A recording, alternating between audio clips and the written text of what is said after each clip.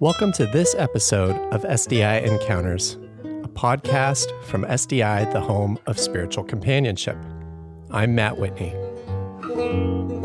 Learn more about us and our work on our website, sdicompanions.org.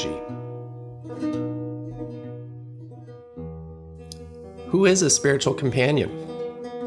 A spiritual director is a spiritual companion. So is a life coach.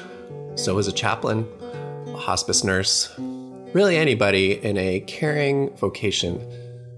But it can also be a type of person who lives and listens in ways that embody this type of caring. That is, a spiritual companion need not do it as a job.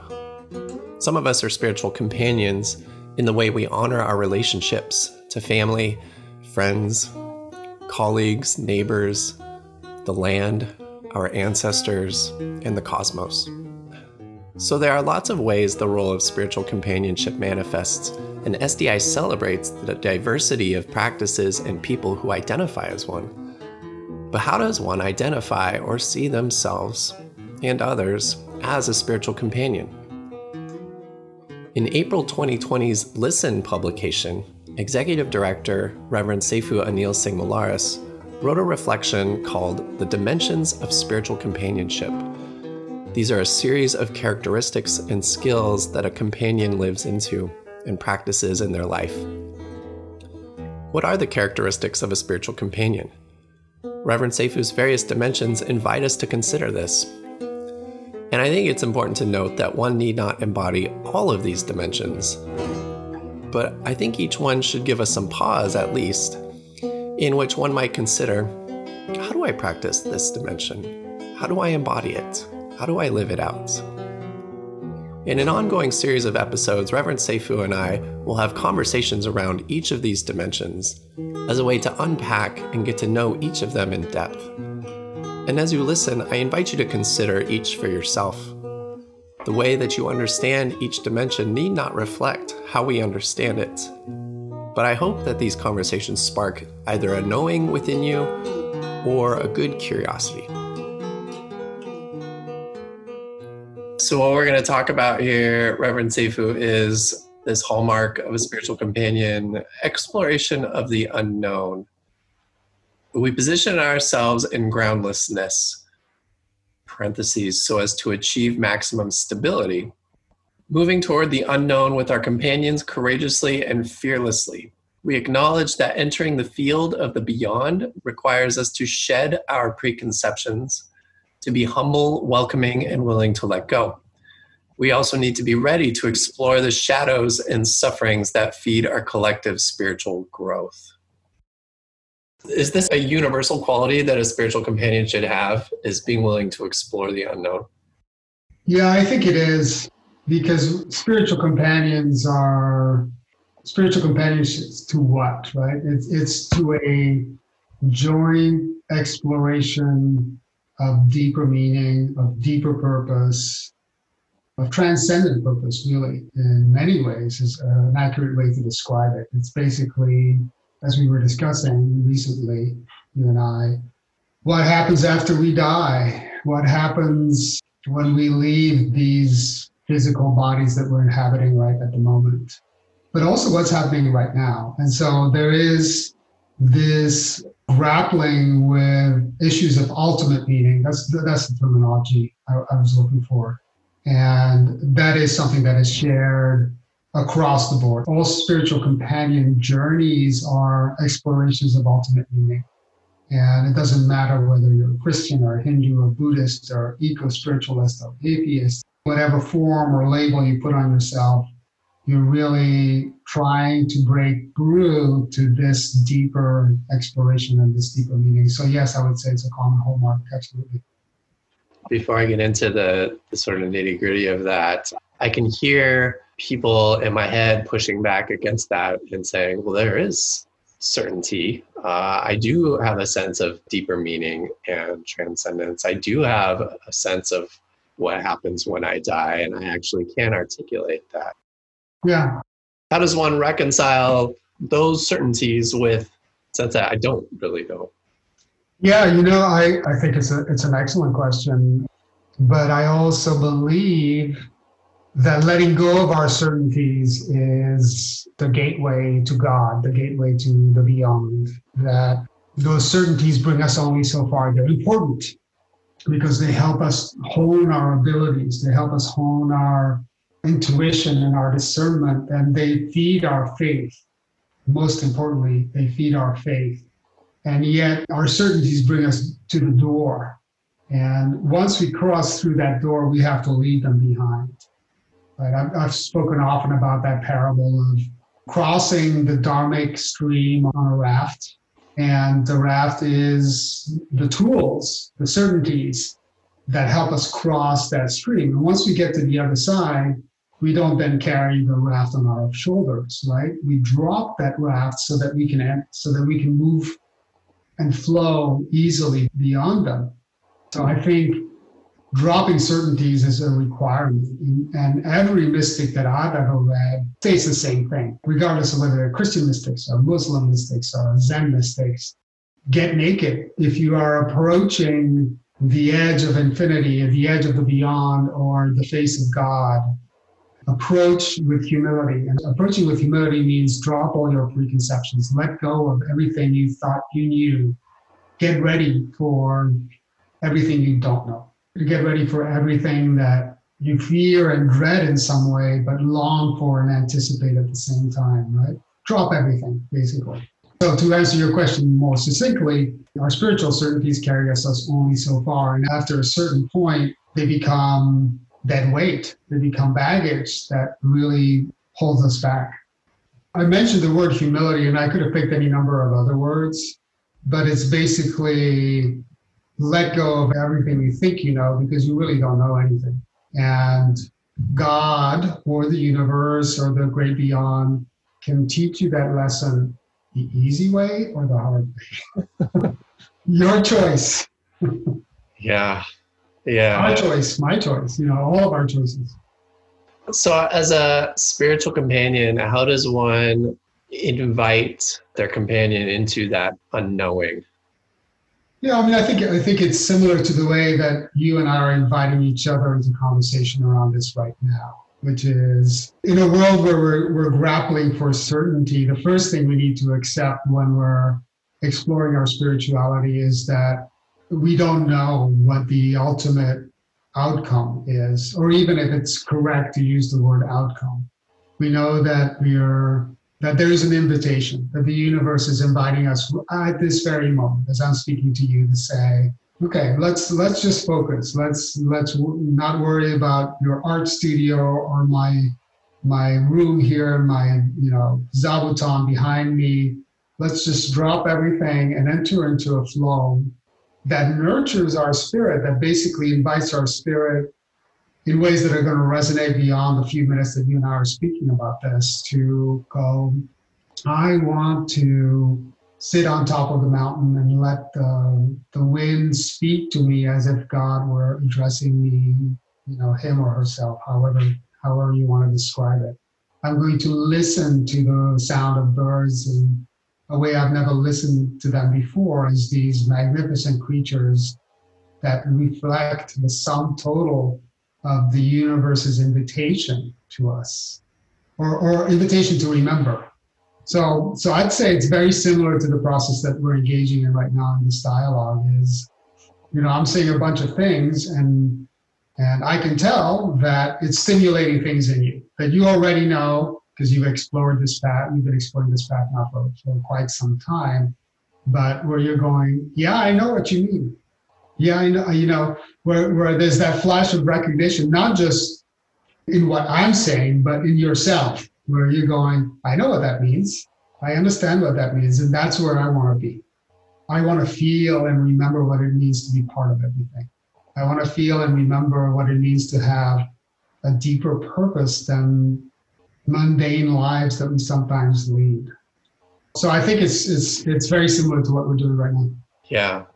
That recalling of what it feels like or what that experience is to be rooted in the unrootedness, maybe this sort of paradoxical being and unbeing. It's kind of the only way to describe it. You are somebody who has practiced this a long time and somebody who has been practicing Buddhism for a long time. So you have, Zen has its techniques to help you get there. How does a companion help somebody remember, somebody recall that? And I'm thinking particularly of maybe new companions, people who are doing spiritual direction or companionship for the first time. And this journey is kind of scary. Letting go of certainty is hard. And it's being uprooted and being the unknowing, but not having any sense of equilibrium. Suddenly unstable ground where once there was stable ground. It's kind of like learning how to be on a boat, right? I don't know if you've done sailing. I'm guessing you have done some sailing. You've been on boats. And probably everybody has to a certain extent. And you know what they say about developing sea legs, right? So it's one thing to do a nice little boat ride on quiet waters for an hour or 2 hours. That's usually no sweat for most people. It's another thing to get on a boat and be off dry land for days. And there, you're going to have to find your sea legs. You're going to deal with seasickness. You're going to deal with a different sense of what it means to be stable and unstable. Mm-hmm. And the journey to spiritual growth that our spiritual companions help us with is to say, it's the certainty of dry land is gone. And the wobbliness and uncertainty of being on a ship, kind of unmoored and floating on the water, is a nice metaphor for the spiritual journey. And I would say also that once you get on the boat and you've been on it for days and you do this repeatedly in your life, you get on boats, it becomes second nature. I mean, being on an airplane is the same thing, right? A lot of people are afraid to be on airplanes and they get airsick and they get very uncomfortable and very anxious and very nervous.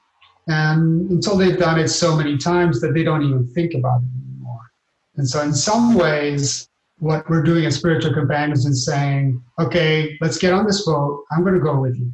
And as you start to experience being seasick, or you start to deal with your anxieties about, oh my gosh, I'm never going to see land again, right? Or I'm going to die out here in the water. I'm going to drown. I'm going to fall overboard and I'm going to drown. Very real, very distinct possibility. To say, well, look, there's guardrails all around. This is a good, solid, stable ship. Yes, riding through dangerous waters. But if you follow certain steps, which I can show you because I've been doing this for a long time, you're going to be okay. And we're going to get to our destination, whatever it might be. And I don't want to stress the metaphor too much, but it's basically learning how to become stable in a new medium. Yeah, actually, it's a great metaphor because I hate flying in airplanes. And in particular, I hate turbulence. And no matter how many times I fly or how many times, I've met a Boeing engineer who's like, man, those planes are so safe. Like they're designed to bounce around on the air. I feel like I'm going to die when the plane just gets really bumpy. Yeah. And you can feel the speed of the plane. It's going 600 miles an hour. And normally on a smooth flight, it just feels like you're sitting in a quiet room. Mm-hmm. But when it gets turbulent, you feel that speed and it feels very unnatural. Mm-hmm. And I get really terrified. And it's just like white knuckles gripping the seats. And I just think like, maybe this is how I go. Like maybe like I've come face to face with the facts that I'm going to die and I don't have control over that. Mm-hmm. Right? I don't know how to fly a plane. I don't have access to cockpits.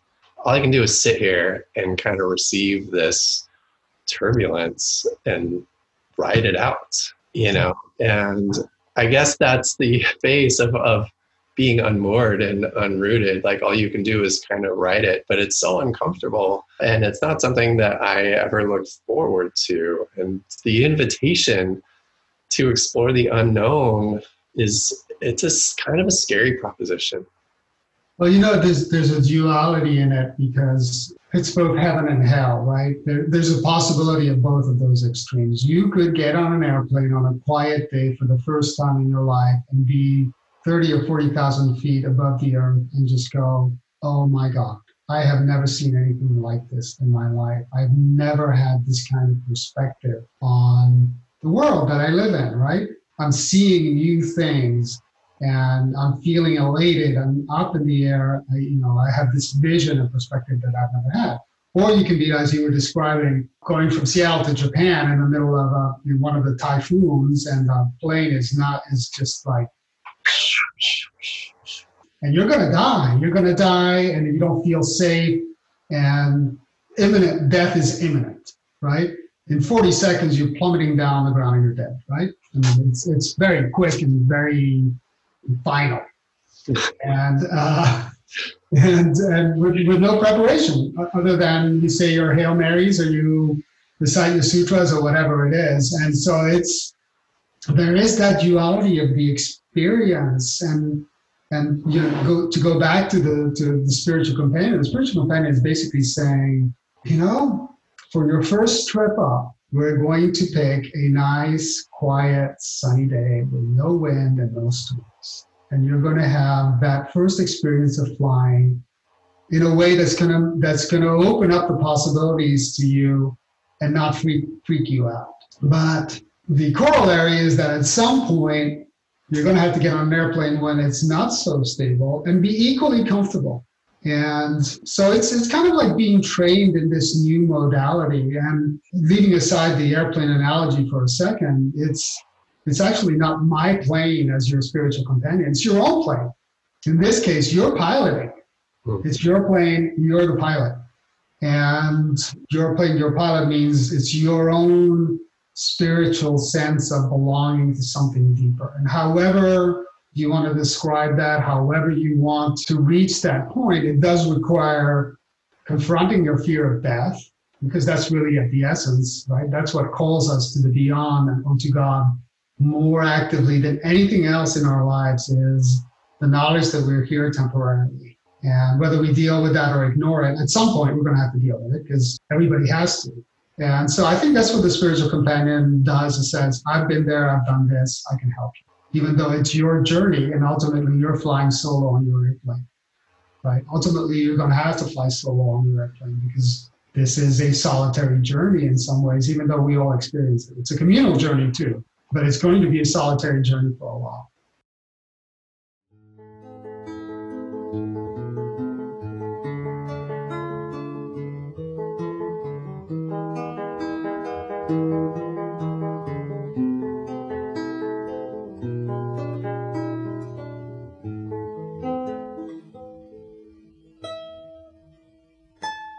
I just want to invite all SDI members to update their profile for our Find a Spiritual Companion guide. It's super easy to do. Go to sdicompanions.org, find the Members tab in the navigation, and click on My Account. Log in and update with a photo and some basic information so that potential seekers and spiritual travelers can find you. If you're not a member of SDI and you're curious, just know that we would love to have you as part of this public square of spiritual companionship.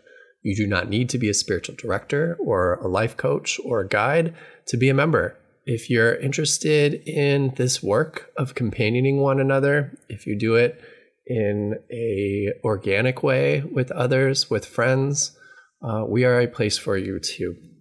If you're interested in contemplative practice and interfaith dialogue and inner spirituality, and being with a rich community of deep listeners, come join us. Come find us at sdicompanions.org and learn more. I think that's what makes spiritual companionship in this spiritual journey so vital, because it is a solitary journey. It's a lonely journey. It can feel lonely and is so singular. I was just talking with somebody about this, the notion that spirituality is a singular experience, that each of us experiences that journey very uniquely in our own way, though there are these commonalities. My experience of the divine is different than yours is. And so in exploring the unknown in the ways that I am called to experience it, I want to look around for teachers. I want help understanding that. And what you end up realizing after a while is that there's no teacher. there's no teacher that can help you with this because there's nobody who's ever been like you before. There's nobody who's ever been like me before. There's so many paradoxes. I hear and I think I understand what you're saying perfectly. And it is true. It is a solitary journey, right? My analogy for that part of the journey is kind of rowing a boat through the universe, through the blackness and darkness of the universe all alone. Not a soul in sight anywhere. You are on your own. Sink or swim on your own. Nobody's here to save you. The spiritual companion is gone. It's you. And yet there's the other side of that equation, which is all 7 billion of us right now on the planet, and all however many trillions of beings have existed and will exist, all heed a similar call and are all capable of similar encounters with essence, however we describe it, right? So this is back to form and description versus the essence of the experience. Saint Francis of Assisi or Teresa of Avila or Rumi or Dogen sitting on top of a mountain going, there's not even any words that can possibly describe that experience. After we come back, then we say, oh, well, God showed me this, or I experienced the universe that way. But when you're up there on the mountain and the wind is blowing and the stars and you are just not yourself anymore, there's nothing left of you anymore. You are the wind, you are the universe, you are God. You're part of God, and you experience God that way. That's universal too, right? We decompose into little fragments, and then we find our commonality again. So this whole journey from separate to together, and from together to separate, there's this kind of swinging back and forth from certainty to uncertainty, from the known to the unknown. All of these paradoxes are constantly rolling one into the other until finally they all kind of cease to be and dissolve into this greater awareness. And anyway, I mean, I'm trying to describe the undescribable. I think you probably know what I mean. But for a lot of people who haven't experienced it, it's just like, oh my God, that's there's a part of me that really wants that for some people, and a lot of people go, oh, no, not for me, thank you, that's all nice and good, but I don't want to do that. That sounds like death to me. And it is a form of death. It's a death. It's dying in a lot of different ways to those things that gave us prior safety and comforts and knowing. And I'm glad you named that. Those are the kinds of sufferings, I think, that we have to process as we go on this journey. I can name it as being raised in a Christian religion and kind of having all the answers there and being able to practice them, and yet hearing for myself that voice. I don't hear it audibly, but it's clear. It's like, go deeper, come this way, come away from those spaces where you think you know me, and come out here and see if you really want to get to know me in an intimate way, in a deeper way. And you have to let go of all of that because it's just getting in the way of you actually seeing me the way I want you to see me. It's hard. That's really beautifully said. I agree with it, with everything you just said. Because it's grounding ourselves in ground. It's basically saying, you know what, I don't know anything. And God is not going to meet me until I acknowledge that. All the certainties I built up are worth nothing. But that's what it is. It's just, I'm going to use some intuitive metaphors. It's like losing the person in your life that you love the most. We all have people like that, right? Whether it's our parents or a partner that we had that we'll always long for and always pine for the rest of our life, even if we're in happy, satisfied relationships right now, or a friend who committed suicide, or God forbid something happened to one of our children, right? I mean, it's just that sense of, I couldn't possibly have lost anything more than this, right? I will just never recover from this kind of loss. And yet that loss, that pain, that suffering is the entryway into a deeper awareness beyond the certainties, because we're not promised eternal life. I mean, we are theoretically, theologically we are, But relatively speaking, we're not promised eternal life. You're here for a short time. We all know it. And I think we all hear the call. And whether we heed it or not, or whether we're ready to heed it or not, is so many factors going. In Buddhism and Hinduism, say you have to be karmically ready. And in other religions and other spiritualities, it's the same basic idea is, are you ready? No, you're not ready. No, I'm not ready. No, I'm not ready. Until finally you say, I give up. And it's usually I give up comes when, oh my God, this terrible thing just happened to me or to someone I love, and nothing makes sense to me anymore. And everything I thought I knew is gone. And I give up. And at that moment of I give up, that's when you can enter. It's the deepest of paradox. I hope that our conversation has stirred something in you. I invite you to take a moment to reflect. How do you identify with this dimension of spiritual companionship? Does it feel natural? Does it feel elusive? How does this dimension manifest in you? Is it something you desire to increase for yourself? I invite you to take a few breaths and tend to that stirring.